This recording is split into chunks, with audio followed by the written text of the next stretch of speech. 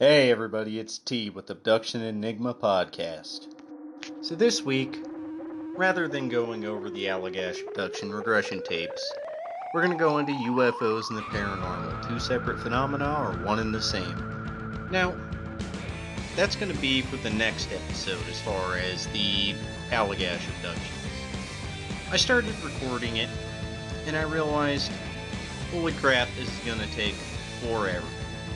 I have to go through that entire book. So bear with me guys, the next episode's going to be the regression tapes, but even when it comes down to recording every word said, stumbling around on a podcast does not exactly sound the best. It sounds like I'm making errors. So work with me on that. This next episode, we're going to have that for you. This week, we're going to cover UFOs and the paranormal. Alright, let's get it. The subjective nature of UFOs and alien abductions. To say it's not a fact that everybody who looks into the phenomena has their own interpretation would be incorrect. In fact, what we find is many theories, all of which are debated, even today, of the origin of the UFO and alien abduction phenomena, as well as the fact of is it linked to other phenomena such as Bigfoot, lake monsters, ghosts, and many others. Like a fine piece of art, such as the Mona Lisa, people see their own interpretations in the phenomena. Is she smiling, smirking, or simply have a cheerful face? The UFO phenomena and alien abduction phenomena is no different. Are they fae folk, gods, devils, robots, extraterrestrial, interdimensionals? The list goes on. Another good example of this would be the television show Twin Peaks in the 1990s by director David Lynch. What you find is an obscure show, and quite fascinating, yet also disturbing. When one watches it and takes it out of context just as is, it becomes very odd. But much like the UFO phenomena, and many other paranormal phenomena, once you look into it, you see what you want. Now recently I was interviewed on a different podcast, and one of the questions that came up is, well, what do I make of the out-of-body alien abductions? That is to say, someone is taken from their bed by entities that are surrounding them and their body is left in place. And yet they go through the typical alien abduction scenario. Right down to physically feeling being poked and prodded. So let's go over that. What I make of that is that a person may be physically abducted. And when they look back to see their body still there, perhaps that is a memory. Now, this is just me theorizing, of course, because none of us can really know. Could it be a dream? Possibly. Could it be, in fact, they are visualizing their own body laying there? That's a possibility as well. Now, for the most part, alien abductions seem to be physical in nature. People wake up with marks on their bodies, scars, have visible gynecological issues allegedly, and many other things. So these cases are a little more rare. They don't encompass the big picture of ufology or alien abductions. But we cannot simply ignore them. So we're going to attempt to look into that. Now, my thoughts on it, like I said. Perhaps they're physically being abducted, looking back and seeing themselves laying there. Perhaps by memory. Perhaps they're willing that person to see their body laying there. Because when it comes down to it, These entities aren't interested in the soul, as some claim. For the most part, it seems to be genetically oriented, as we go over again. You will find this throughout ufology rather than it being about spirit or anything else. Now that I find quite interesting. This overarching theme of genetics does not just disappear. In fact, it is quite prevalent. And what we don't see, at least not often, is people's souls being taken, and we have covered that before. Of an interpretation of a person's soul being put in a box, or a soul being pulled out of the body. I've covered it in other UFOs and the paranormal podcasts. But in this case, I wanted to take a deeper look into it. Now, of course, again, these are just theories.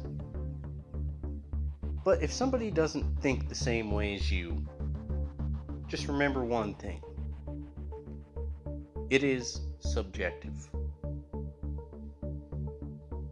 That person may interpret their body as laying there. And as we've covered before, and will cover again today, what I coin as the Turner thesis. And that is, you're able to see, because they want you to, something that's going to make you either more comfortable or afraid, confuse you, or sway you a certain way. Now, a good example of that is Pat's case from Dr. Carla Turner's book Taken, which I did a whole episode on. It's one of the bonus podcasts on here. You can listen to her entire story. But here's the thing. We've all had dreams. And I think most people have had dreams about out-of-body experiences. Now, I don't think that's quite fair to loop that into a ufological section, even if the dream or vision seems to assume so. Now, this could be because I have found myself becoming more skeptical over the years. But that is a healthy thing to be. But right now we're going to cover a case out of Brad Steiger's book, The UFO Abductors. Now, Susan H. lived in Pennsylvania. And at 5 years old, she remembers seeing a low-flying UFO as she stood on her lawn, entranced as it flew over the rooftops of the neighborhood slowly. And Susan, as of 1988, held a degree in chemistry and was a technical manager at an industrial lab. Brad Steiger says that she is level-headed but recalls a vision, a dream of being taken to a large group of people who are gathered in a strange city. He says they seem to be concerned and speak with agitation in their voices about a recent uncertain reports of odd weather patterns. Now, Susan knows about these reports, but is not anxious because they are normal and expected. Susan says, I responded to the milling group in a very matter-of-fact manner, saying, yes, things are changing because they are here. At this point in the dream, she gestures upward to the sky full of clouds where 2 or 3 golden submarine spacecraft appeared. Her vision shifts. She and a large number of people are transported upon one of the craft. Susan goes on to say, each of us has a small collection of things with us, in various types of knapsacks, suitcases, and so forth. We are in this huge room that seems to have some kind of curves to it. We receive a message to go to the viewport, all of us unafraid, expecting, and expectant. We leave our stuff along the corridor to proceed to the viewport. We are hovering high enough so that a sense of the curvature of the earth can be seen. But we are not so high that we cannot see that we are over the water, with the shoreline in full view. We are then told that they will begin a rotation of the spacecraft, and that we will see that there is nothing to be concerned about, such as falling down because of gravity. The ship begins to rotate as we watch the shoreline move during the rotation. We are amazed and excited and feeling somewhat unnatural. We are astonished when we stay in one spot within respect to the motion of the ship. It was an incredible feeling, and one in which I distinctly recall to this day, said Susan. It was almost like that kind of amusement park ride that strives to distort through optical illusions. After the rotation, we were told to make ourselves comfortable, and we returned to the corridor outside the viewport and sat on the floor. I had the sense that we were going on a long voyage, but one which I knew was not going to take long. Interestingly enough, in the book, The UFO Abductors by Brad Steiger, this is in the portion of astral abductions. So in other words, she didn't physically experience this. She had a vision, that was in quotes, as well as dream, which was also in quotes. Now I have had very realistic dreams about UFOs, but they were dreams, and I think that it is important to draw that line in the sand for people. If you can write it off as a dream, you probably should. That is the best way to figure things out. And every human experiences these things. I don't think it's appropriate to jump straight to the most fantastic conclusion you can find. That is why I am a huge proponent of Dr. J. Allen Hynek, as you know. In other words, you try to prove it wrong in order to prove it. That is the best way to do it. If you can write it off, you need to try to. And it is best to remember that the simplest answer is usually the correct one, according to Occam's razor. Now I find it interesting that all of these cases, some of these more odd cases, are found in this book by Brad Steiger. And you find that certain authors are the ones who keep pushing out certain books. Now that is no offense to Brad Steiger. I like his work. And I like many of the other 4TN people. But oftentimes you find that they are doing too much at once. And what I mean by that is you're trying to look into 15 things where one will do. Or you're that guy that has the string tied all over the place to a bunch of different pictures. You know what I'm saying? I think that's not a very good way to take it. Now let me give an example of that. When I first started doing alien abduction research, a long time ago, I had to figure something out. Is it even possible for them to communicate with us telepathically? Or do we just chalk that off to paranormal? Well, I simply can't just buy into an easy answer such as, hey, it's all paranormal, they're interdimensionals, or something else. We'll never be able to explain that scientifically. Don't even look into it. I said, no, how can we do this? Now, while this work is still going, what I found is that we can, in fact, explain this to a certain degree. And that is in the term of brainwaves. Could they have a brainwave that interacts with ours and interprets speech to us? That's very scientific. That's an easy way to look into it instead of assuming the paranormal. Now that's just an example, without going into too much detail about it, because I have gone into that before.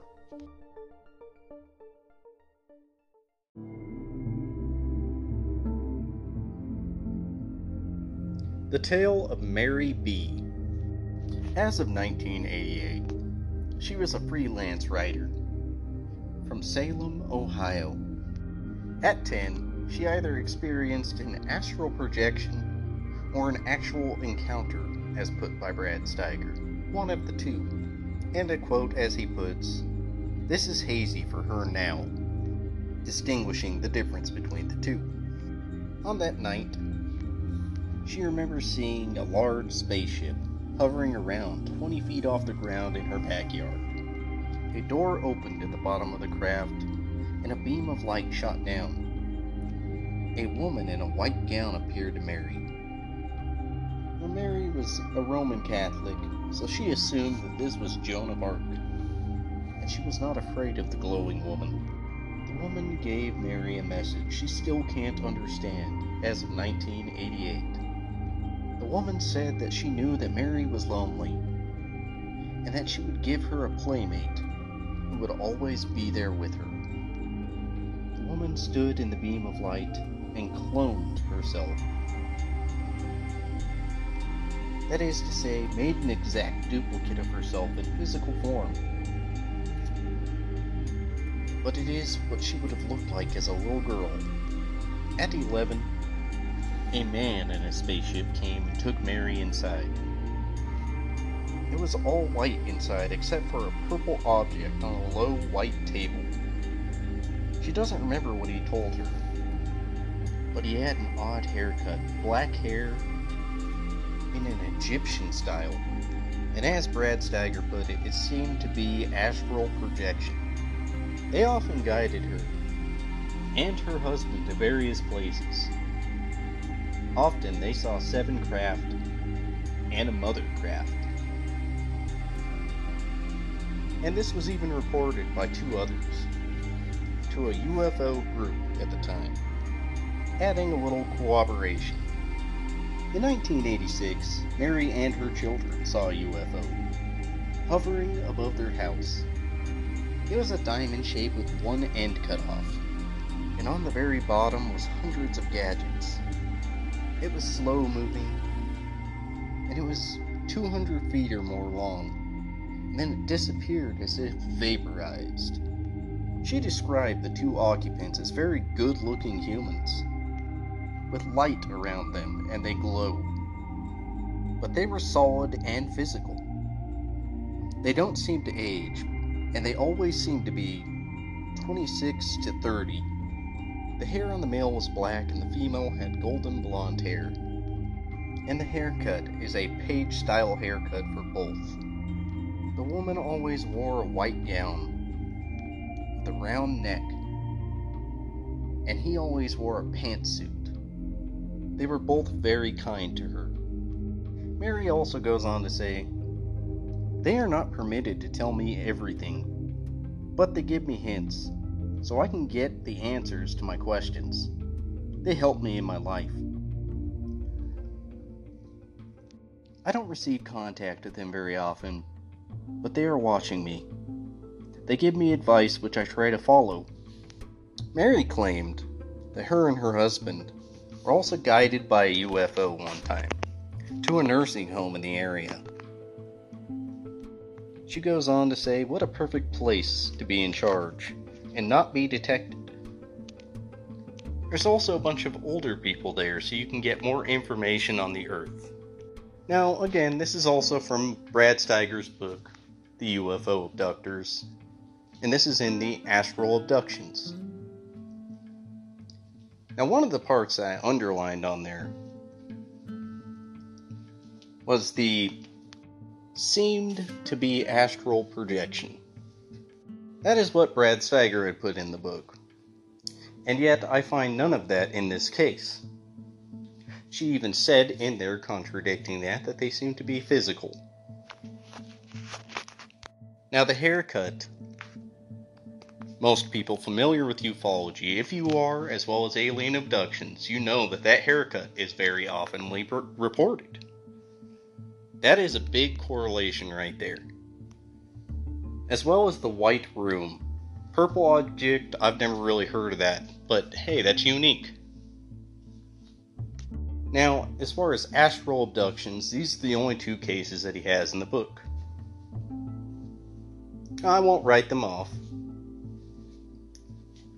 but the interpretation of it can be taken many different ways. The first lady, Susan, very well could have been dreaming. She had a vision/dream. It says that right in the book. This case is a little different because she says that they are physical and not dreams. And this is what I mean about the astral projection abductions. Now, this is just a couple examples, but usually the abductions are physical. Not often are they reported like astral projection. There are some cases out there, but that's not the vast majority. But they still cannot be written off, and should not be. But I thought I'd throw you a couple weird cases, and try to give you my point of view on them.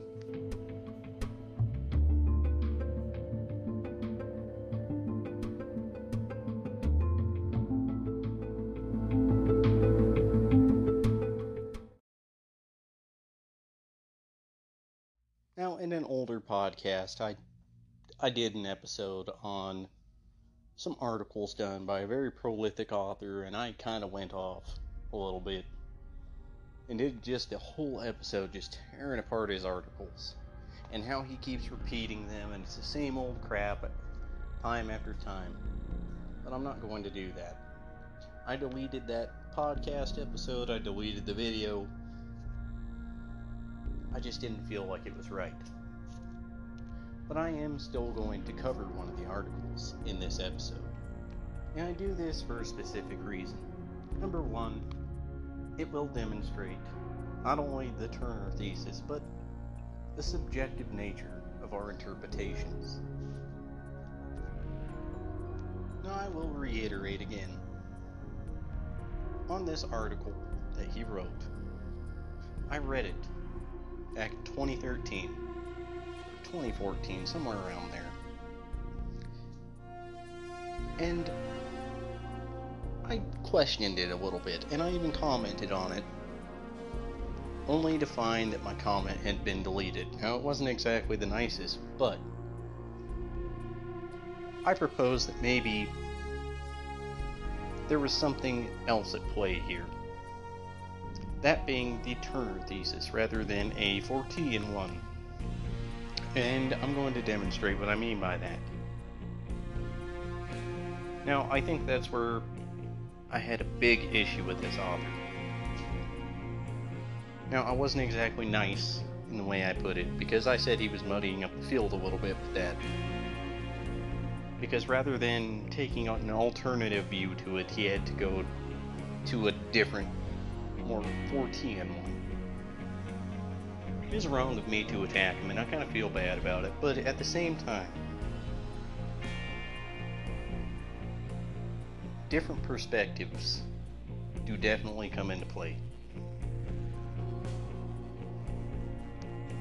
Now, a woman related this story to the author in 2013 of an incident that occurred in October of 1973. He stated that the woman lived in California during a big UFO wave, and she spotted a UFO around 50 to 60 feet. She witnessed it take off at high speed after that, after wobbling a little bit. This is a classic UFO sighting. Many report this, and many have seen very similar things. But 3 days later, it was sunset, and someone arrived at this woman's home. It was a dark stranger wearing all black. He was skinny and pale, wearing a fedora reminiscent of the 1950s.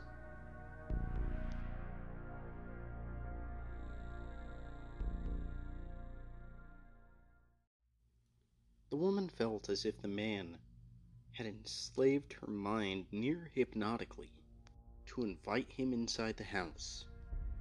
The MIB then followed the woman into the living room, where he had threatened her never to speak about what she had seen again, which at this point she had only mentioned to her family. Still under control of this MIB, he then turns and walks out the door to leave. Just then, the woman became aware of her own cognition and chased after the MIB as he closed the door. When she opened the door, the MIB was gone, but in his place was a large black dog with red eyes snarling and sniffing at the woman, prowling around the front yard until a black Cadillac screeched in front of the house, opened the driver's door, and the large black dog leapt into the back seat. And then the Cadillac left at a very fast pace. Now an elderly woman, she sticks to his story and asserts that the MIB and the dog may have been one and the same, but it can change how it looks. Now when I first heard this, my interpretation of this was, okay, she had an MIB experience, he came to the house, he threatened her not to say anything as he was leaving. This is where it gets interesting. She got up and she was angry, getting ready to attack the man and rip him a new one. And rather than being able to do that, he stopped her by altering her perception to a certain degree to make her see something frightening and startling. And then he got in the Cadillac and he left. Rather than a physiological Men in Black turning into Black Dog and hopping in the back of a Cadillac. Our interpretations were quite different. And this time I'm being a little nicer about it. The thing is, you can look at that scientifically.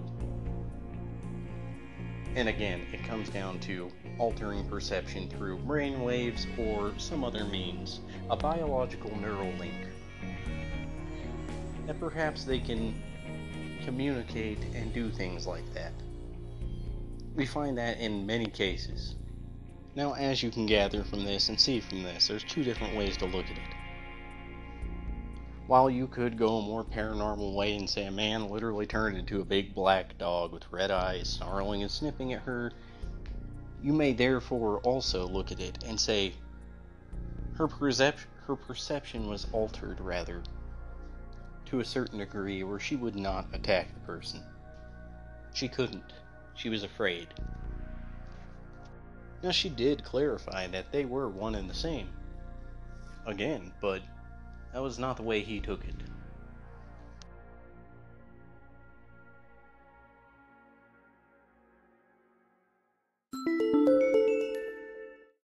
Right here, I wanted to throw in my brainwaves thesis to you, or the Turner thesis. This is from a prior podcast, and I wanted you to be able to hear it. So on the article we're referring to, I actually commented on that. And in my comment, I pointed out that, hey, this may be altered perception. Now, even though I commented that, and I addressed him by Mr. Blank, right? Because I always try to be polite. I said, with all due respect, you're muddying up the field with that. Okay, rather than looking at things through a scientific lens, or at least trying, you're just looping it all in one. So I'm waiting for a response. Maybe he'll actually get back to me, and next thing I know, my comment's gone. Because I guess that was perceived as rude, even though I didn't really think so. So it's kind of like I said on the last episode, I need a little more evidence than a couple one-off cases. So maybe the next episode what I'm going to do is I'm going to explain the altered perception theory a little bit better, with what I call the Turner thesis. But let's just go over a little bit of that right now. So humans have 5 specific, brain waves. And they all act on different frequencies and all give us different senses, right? So the first one is gamma waves, which is 32 to 100 hertz. This is heightened perception, learning, problem solving, and cognitive processing. We've got beta waves, 13 to 32 hertz, awake, alert, conscious, thinking, excitement. Alpha waves, 8 to 13 hertz, physical and mentally relaxed. Theta waves, 4 to 8 hertz. Creativity, insight, deep meditation, reduced consciousness, deep states, and dreams. We've got delta waves, 0.5 hertz to 4.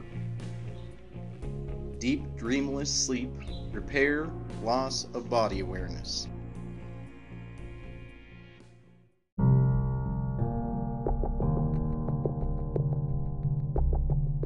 Now to finish it off, I wanted to throw in some faded disc stuff. And this is from 1973, and it's a conversation with Stan Gordon on the Chestnut Ridge encounter. Now, if you're not too familiar with that, you're going to love this. I have a little bit of input to put in at the end. We are going to cover Stan Gordon's book, and I think maybe we'll do that right after the Allagash abductions. I want to get that finished off for you guys, so that'll probably be the one after. Let's get it.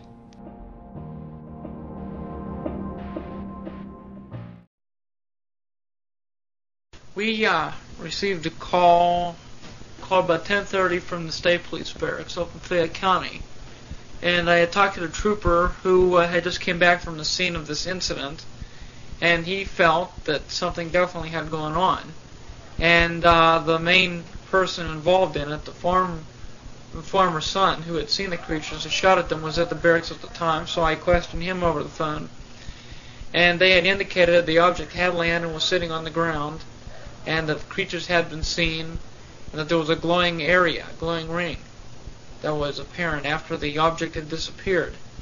So we got together a field team. We had Dave Smith, who's a physics teacher and a civil defense radiation defense officer. We had a professional photographer, George Lutz, who is a co-director of our group, who's a former Air Force pilot and a major in Air Force Reserves. Can't think we had a sociology major with us, and myself. So we went up, we made arrangements to meet with the farmer's son, who's 22 years old, who was the main witness, but he looks much older for his age. He's about 6'2", weighs about 270 pounds, somewhere around there, 280 Now, was this the following day? No, that was that night, That a night. couple hours after the incident occurred. The incident occurred at 9 o'clock. And you were there about 11. Well, they called us about 10:30 till we got up there. It's over about an hour drive. I'd say we got there around 12:30. And till we got to the scene, it was about 1 o'clock in the morning. But anyhow, before we got to the scene, we interviewed them, and he related how about 9 o'clock, about 15 of the people in the area had seen a glowing red ball in the sky, spherical, slowly descending towards the ground. So this fella, George, and these two 11-year-old twins from down the road, they ran to his house and they got a 30-06 rifle, and they proceeded up in his truck up the back road towards the pasture area. And they could see the object slowly descending towards the ground. And it was getting larger, of course, as it came down. Their headlights on the truck started to dim. And they were just going up toward the top of the hill, the horizon of the hill, and disappeared over the horizon. So they got out of their truck and started walking up the hill, and they could see it sitting on the pasture, apparently right on the ground, or else inches above it. They said it was much larger than a house, about 100 feet in diameter. And it was like a dome or a bubble-shaped thing. And it was bright white at this time, and it was making a sound like a loud lawnmower. Their eyes started to water a little from the brightness of it. And then they heard these loud screaming sounds coming from the vicinity of the craft. Something like a lady scream or whatever, but unusual screaming sounds. And then after about a minute or so, one of the boys yelled that there was something moving up along the fence line. So they pointed up there, which was opposite where the craft was on the ground, and were these two figures walking towards them. At first they couldn't tell exactly what they were. They assumed they were bears. But from the light of the craft, and also this fella had two military tracer rounds, which he fired directly over their head, and it just lit up for a second, but it gave them some more insight into what they were observing. Anyhow, they were then able to make out at least one figure was about 8 foot tall and the other one around 7 foot. They are described very similar to the other creatures, completely covered from hair from head to toe, long arms almost reaching to the ground. They're making crying sound to each other. There was a smell like burning tire, burning rubber, and they had, in these cases, glowing green eyes, which we had another case in Beaver Falls a week later of a landing and creatures being seen. Anyhow, he fired a tracer round over their head. Then he fired a warning shot, a 30-06 over their head, to see if they would slow down, but they kept approaching. Two of them, they were about 60 feet away. One of the boys, upon seeing this, ran, became hysterical, and the other boy stayed with George. Then he fired directly into the larger creature. Each time he hit it, it made a louder crying sound, and then finally it raised its right hand up, almost touching the smaller creature, which was walking in front of it. And all of a sudden, as it raised its hand, the object in the field just disappeared. The light just went out and disappeared, and the sound stopped. And then the creature slowly turned around and started walking back into the woods. So at this point, they were both quite shook up, and they ran back to call the state police. And the state trooper came out to the area. And George went back up with him. He went and notified the state police. The state trooper went back to the area, I believe around 10:30. I think he went out there around 10 or 10:30 till he got a call by radio to go out to the area. And George told him what he had seen. The trooper proceeded up to the area. The trooper verified that they did see what appeared to be a glowing ring about 150 feet in diameter where the object had been sitting. And he said that the ring was bright enough that if you sat down in it, you could read a newspaper by it. It was only glowing from a height of about 1 foot off the ground. But he also said that he could see the small plants inside of the glowing area, so it was fairly bright. Now, this was the police agency? The state trooper was with them. They both saw that. And he said they were walking up along the woods where George had seen the creatures, and the trooper confirmed that every time they'd walk, they'd hear something following them along the woods. He said from the sound of it, it didn't appear to be real big, but it was following them around, and every time they would stop, the sound would keep moving for a few seconds, and it would stop. When they started moving, it would move. Basically, that's what occurred there. Before that went back, George had the opinion something was coming out of the woods. He heard it coming towards him, and he claimed he saw a dark figure coming out of the woods, and so he took a shot at it, and they ran in a state police car, and they turned around and got out of there. And that's when they went back to the barracks, and they called us when we went up. All right, now when you arrived, the glow was all gone. There was nothing there. We took radiation tests immediately first. All right, now did you go back the following day? We were there. Well, we were there for a number of days afterwards. All right, now was there any physical trace left that you could find? There was no physical trace. There was nothing that indicated that it definitely had been on the ground. It may have been right above. But the animals would not go near the area. The horses and cattle and dogs. And as the trooper said, too, the animals were extremely nervous. Now, were they avoiding the area? They were avoiding the area after where they had disappeared from. They'd go in the outskirts of it, but not in the immediate area where it was. That's the only visible sign you could see. All right. Then, of course, there was no opportunity for you to use any infrared photography up there. No. Well, after the incident that occurred, that Earl probably related to you. Did he tell you about what happened that night? No. With the mind control, whatever, the takeover? Now, what did happen to the mind takeover in this case? Well, we went back, and we were up there, and we were looking around the area, and it must have been probably around 20 till 1 when we were up in the field checking for radiation, looking for any evidence. And George and his father were down below at the truck, who was the main witness. And all of a sudden, both of them yelled, told us to run down, and we went down, and they said that the whole area by the house had lit up bright green. For a second, the whole area lit up real bright. So the father was concerned, so one of our fellows and George's father got in the Jeep, went down the house, looked it over, couldn't find anything. They came back 10 minutes later. We proceeded up along the area where George claimed he had seen the creatures. So on the way up, we were just talking and so forth, and all of a sudden the bull, which was up there, came running out of the woods and was staring up towards one part of the wooded area. Wasn't bothering paying any attention to us at all. And all of a sudden his dog also started picking up a scent of something and started sniffing his way up towards there, and he stopped and started looking around.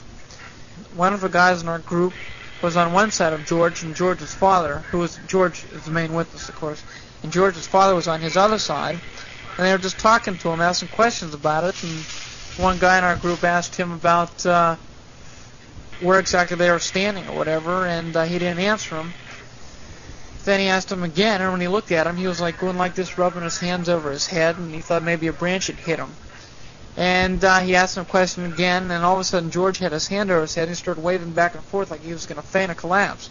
So he yelled to his father to grab him right away. Something was happening. And they were trying to get him down on the ground, but he wouldn't get down. He started breathing real heavy and heavy. Then all of a sudden he just threw them both. He just threw them both to the ground, the father and the other guy in our group. And all of a sudden they started leaving out these very loud screams. He started walking around in motion just like a wild animal. And he started swinging and screaming. His own dog attacked him. And the dog started crying after that.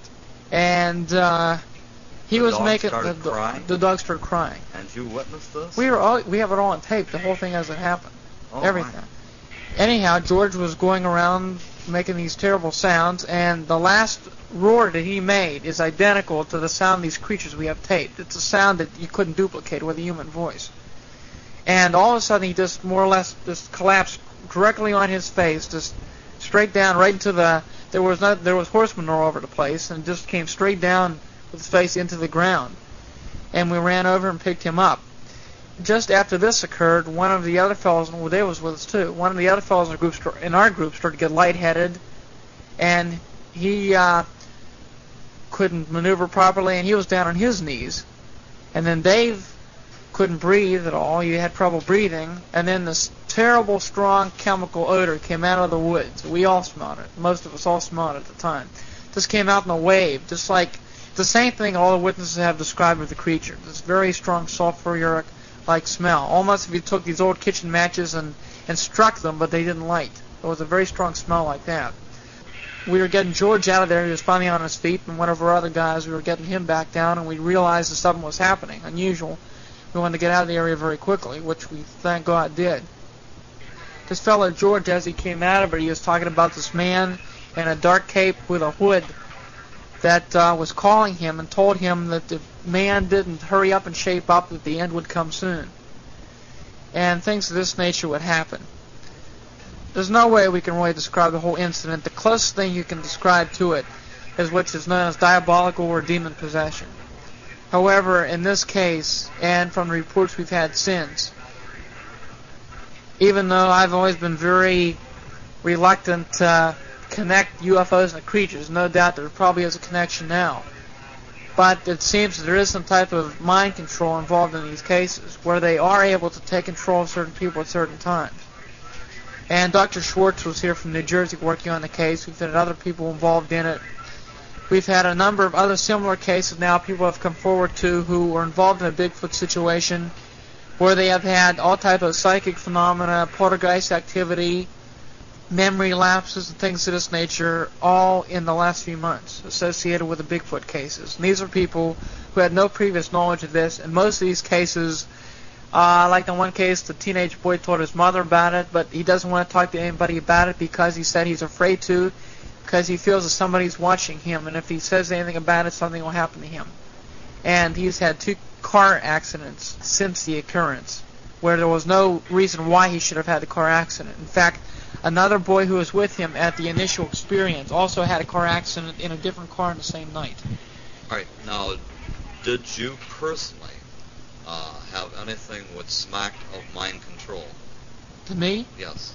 Nothing happened to me except the smell. We all smelled it at the time. Yes. And believe me, the guys in the group, especially some of the guys who were there that night, are extremely skeptical.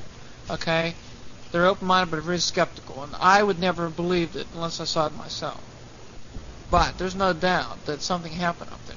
Now the dog attacked the dog went after master. More or less, yeah. Well, and then it started crying. And then the dog started Well, the crying. dog belongs to the fellow's father.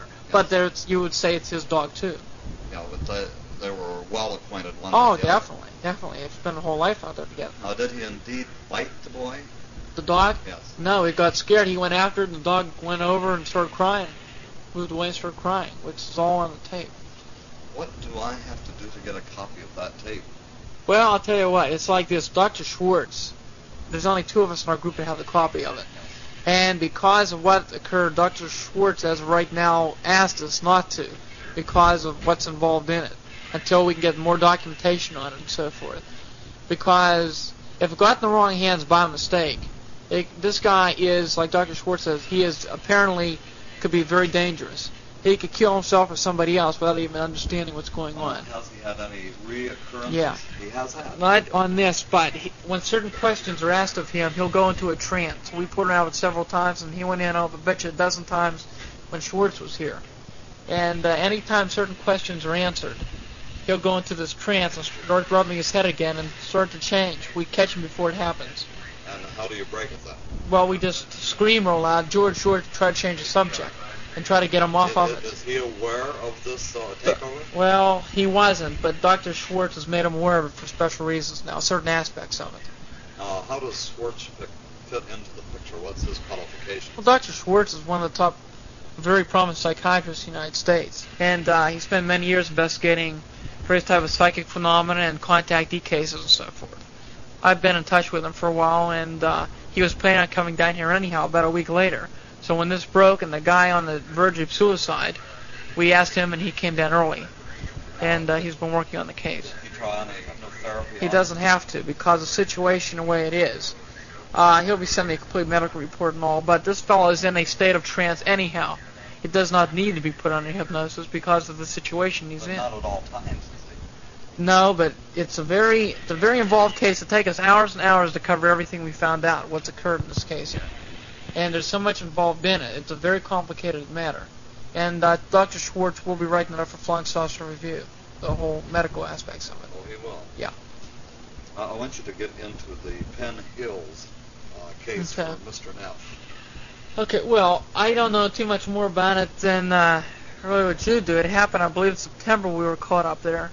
There had been reports of some type of hairy creature seen up in that area. The people had called the radio TV station in Pittsburgh, who in turn called me, and we went up, contacted the people, went up there the next night, and one fellow was an official of the bank up there who had been one of the fellows who had taken the actual casts. We talked to several fellows, young boys, who had been out there on their motorbikes riding in this oil field where they had seen the creature in the trees and on the ground. And so we went up and obtained the cast and looked over the area. It's interesting, again, it was an oil field because a lot of the cases seemed to involve around chemical odors, seemed to be attracted to these creatures. All right, now what was the description of this particular creature? They said it was like a very large monkey. This does not fit the description of the creatures we have down here. What color was he? They said it was black or dark. Well, I was thinking this one was black. And these were up in the trees. This was up in the tree. In one case, it was walking along the road in front of them, but from the angle with the lights on the motorbike, they could only see from the waist down. And there was a tail on this one. They said they definitely saw a tail, like a large monkey in the trees. But we did find that people in that area a year before reported seeing some monkeys up there also. What looked like monkeys were afraid to report it. Do you think there's a possibility that there were monkeys? Well, of course, anything's possible, but the fact is we've had other reports of smaller creatures like this around here in the spring. And who knows, apparently from reports we have, several various types of unusual creatures have been showing up all at one time. So I think apparently we're dealing with more than one type of thing. And why all at once is your guess as good as mine. Yeah, this mind control is extremely fascinating to me because we've had some smackings of this, of course, with some of the contactee people in their relationship to other people. Yes, that's correct.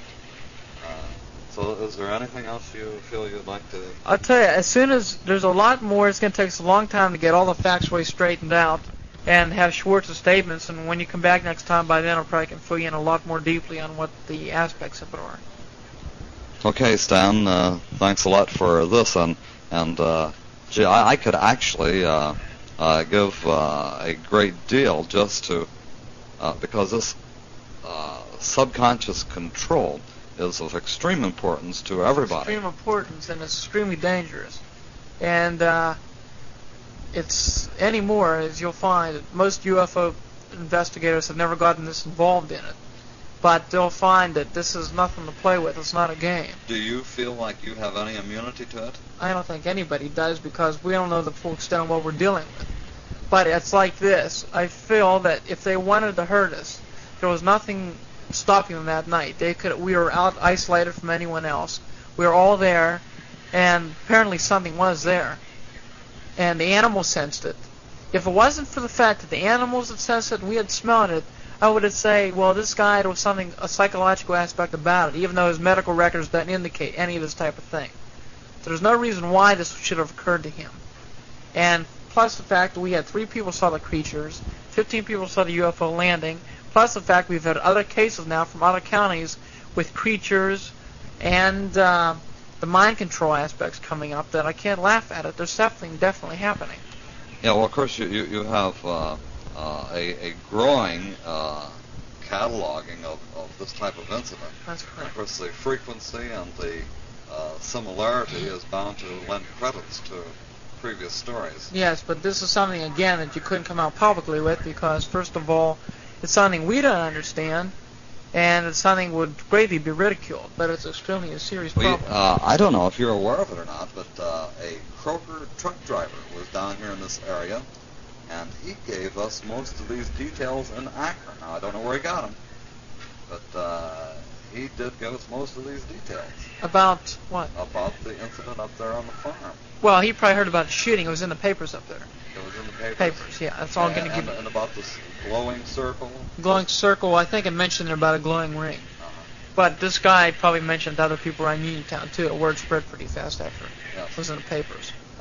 Because I was surprised. But nobody knows about this mind control aspect, Yes. except the state troopers, that's all. And how did they They're relate to just- it emotionally? The state police are taking it extremely serious, and they're not laughing a bit. They gave us fantastic cooperation, and as well as many other barracks all over the state who have been helping us out tremendously. Now, there was a couple things that I found interesting about this. Now, he says there was no physical trace / radiation.